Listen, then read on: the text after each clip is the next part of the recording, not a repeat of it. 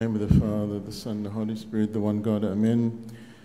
During these 50 joyous days, we remember the resurrection of our Lord, and the past few Sundays we have seen through his resurrection that Christ is the bread of life that sustains us throughout our lives, and also the living water, that without the water we are not quenched and we are not satisfied.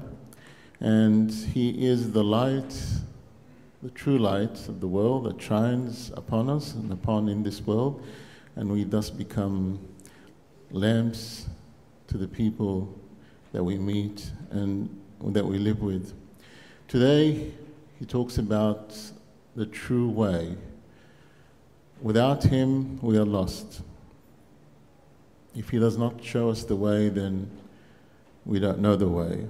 We will be in this world as if lost sheep, and that's why Christ came for the lost sheep. This coming Thursday, we would have completed 40 days, and thus our Lord ascended to heaven, and we will have a liturgy, not an early liturgy, 5 o'clock in the morning. It will be from 8 to 10. We'll take the blessings of Bishop Tedros Boursaid. He'll be praying with us this coming Thursday. The following Sunday is the feast of the Pentecost. So today would be the last of the Resurrection Sundays. The Holy 50 Days, we celebrate the eternal presence of Christ with us. And as it is expressed in the rites of the liturgy, you will see and notice the procession that we do every liturgy. We do 3 processions in the altar and another 3 in the nave here, as we have just done a few minutes ago. We see deacons holding the crosses with the resurrection on it of our Lord, and the candles resembling the light of resurrection, as he is the light of the world. And also the Father, the priest, are giving incense to the icon of the resurrection to glorify our risen Christ.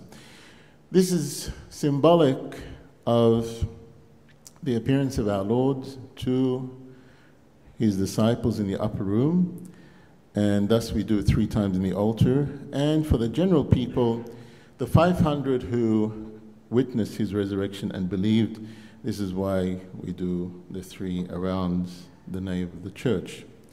And through this rite, we declare and preach the special presence of Christ with us, which has been declared in the book of Acts, Acts 1, verses 2 and 3, after he, through the Holy Spirit, had given commandments to the apostles whom he had chosen.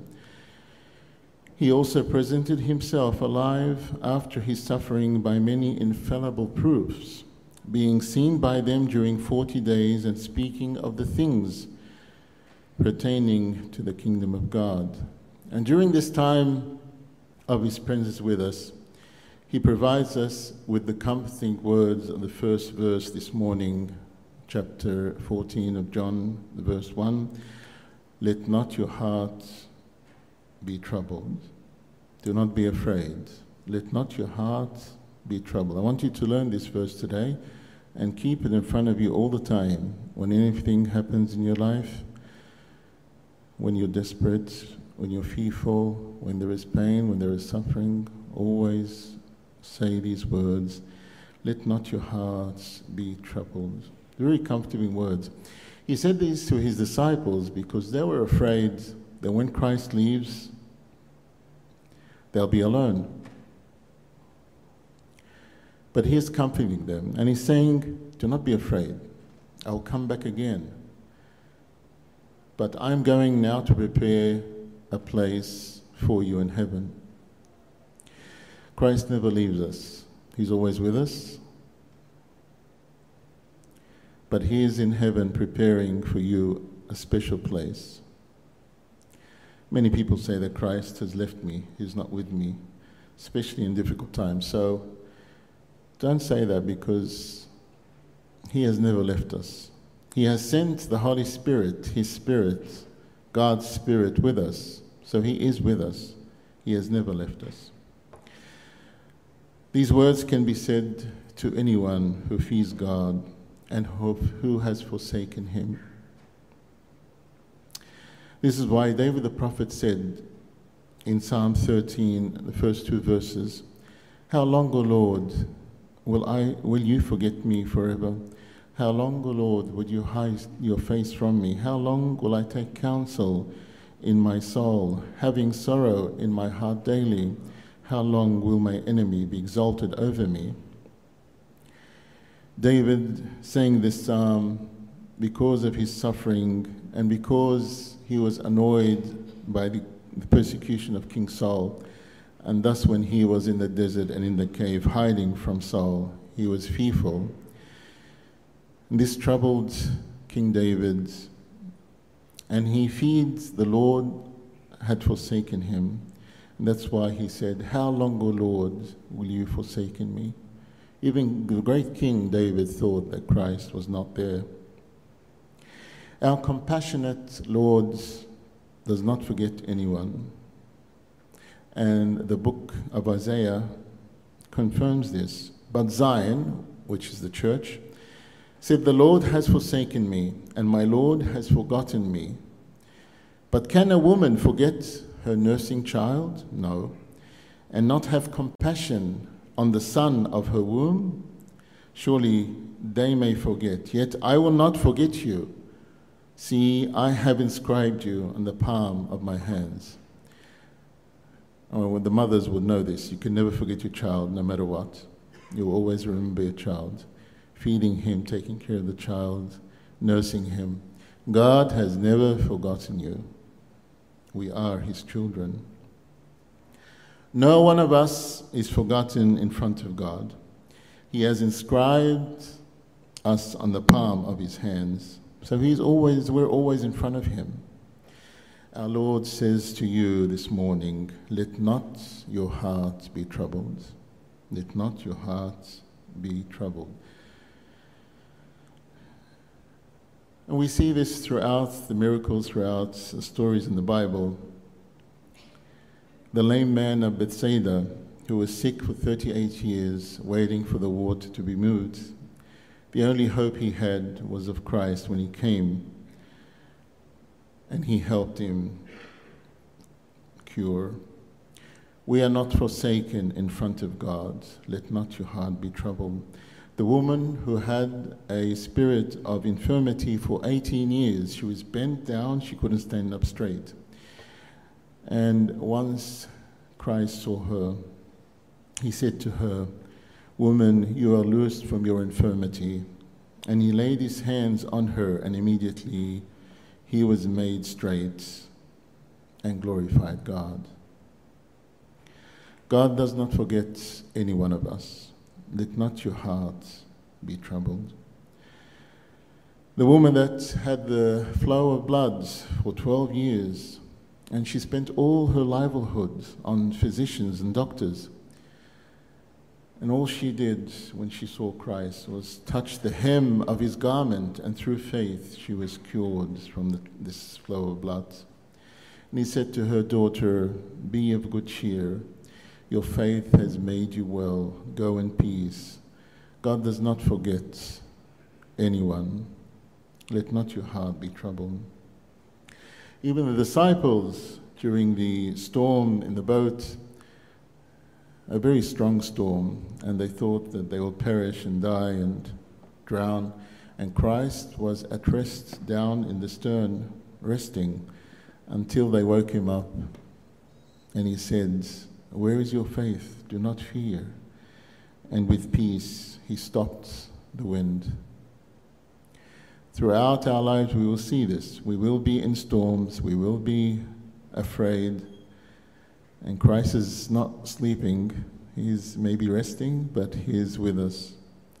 All you do is call out for Christ and say, "Help me, Christ."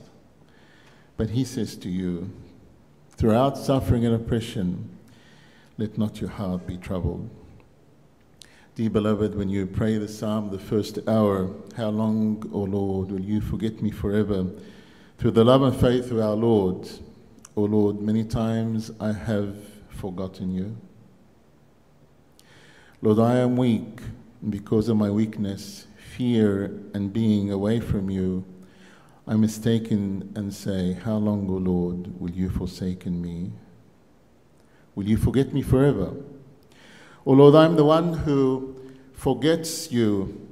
I forgot your graciousness. I forgot your mercy upon me, the many times you were with me, and the good things that you have done for me.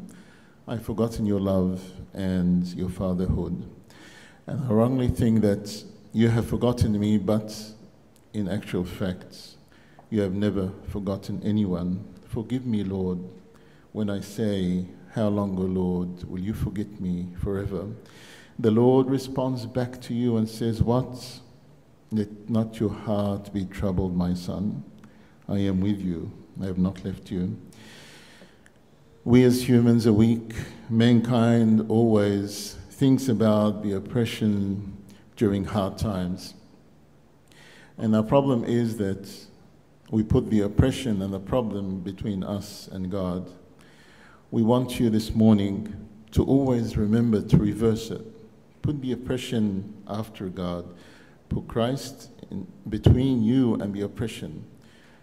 So when you have a problem, you don't know what to do. Christ is between you and the problem. And you're able to connect to him first. And let the oppression pass by. Because he provides for you comfort and peace. The face of our Lord is always in front of you. The problem will be behind our Lord. In this case, you will not see the oppression, but you will see our Lord, and he says to you, my son, do not be afraid. Let not your heart be troubled. Do not think about your enemy, but instead think about our Lord, who will save you from your enemy. Our Lord will save you through prayer and hope, and he will save you while you are firm, when you wait for him, when you are patient, and with your patience have faith.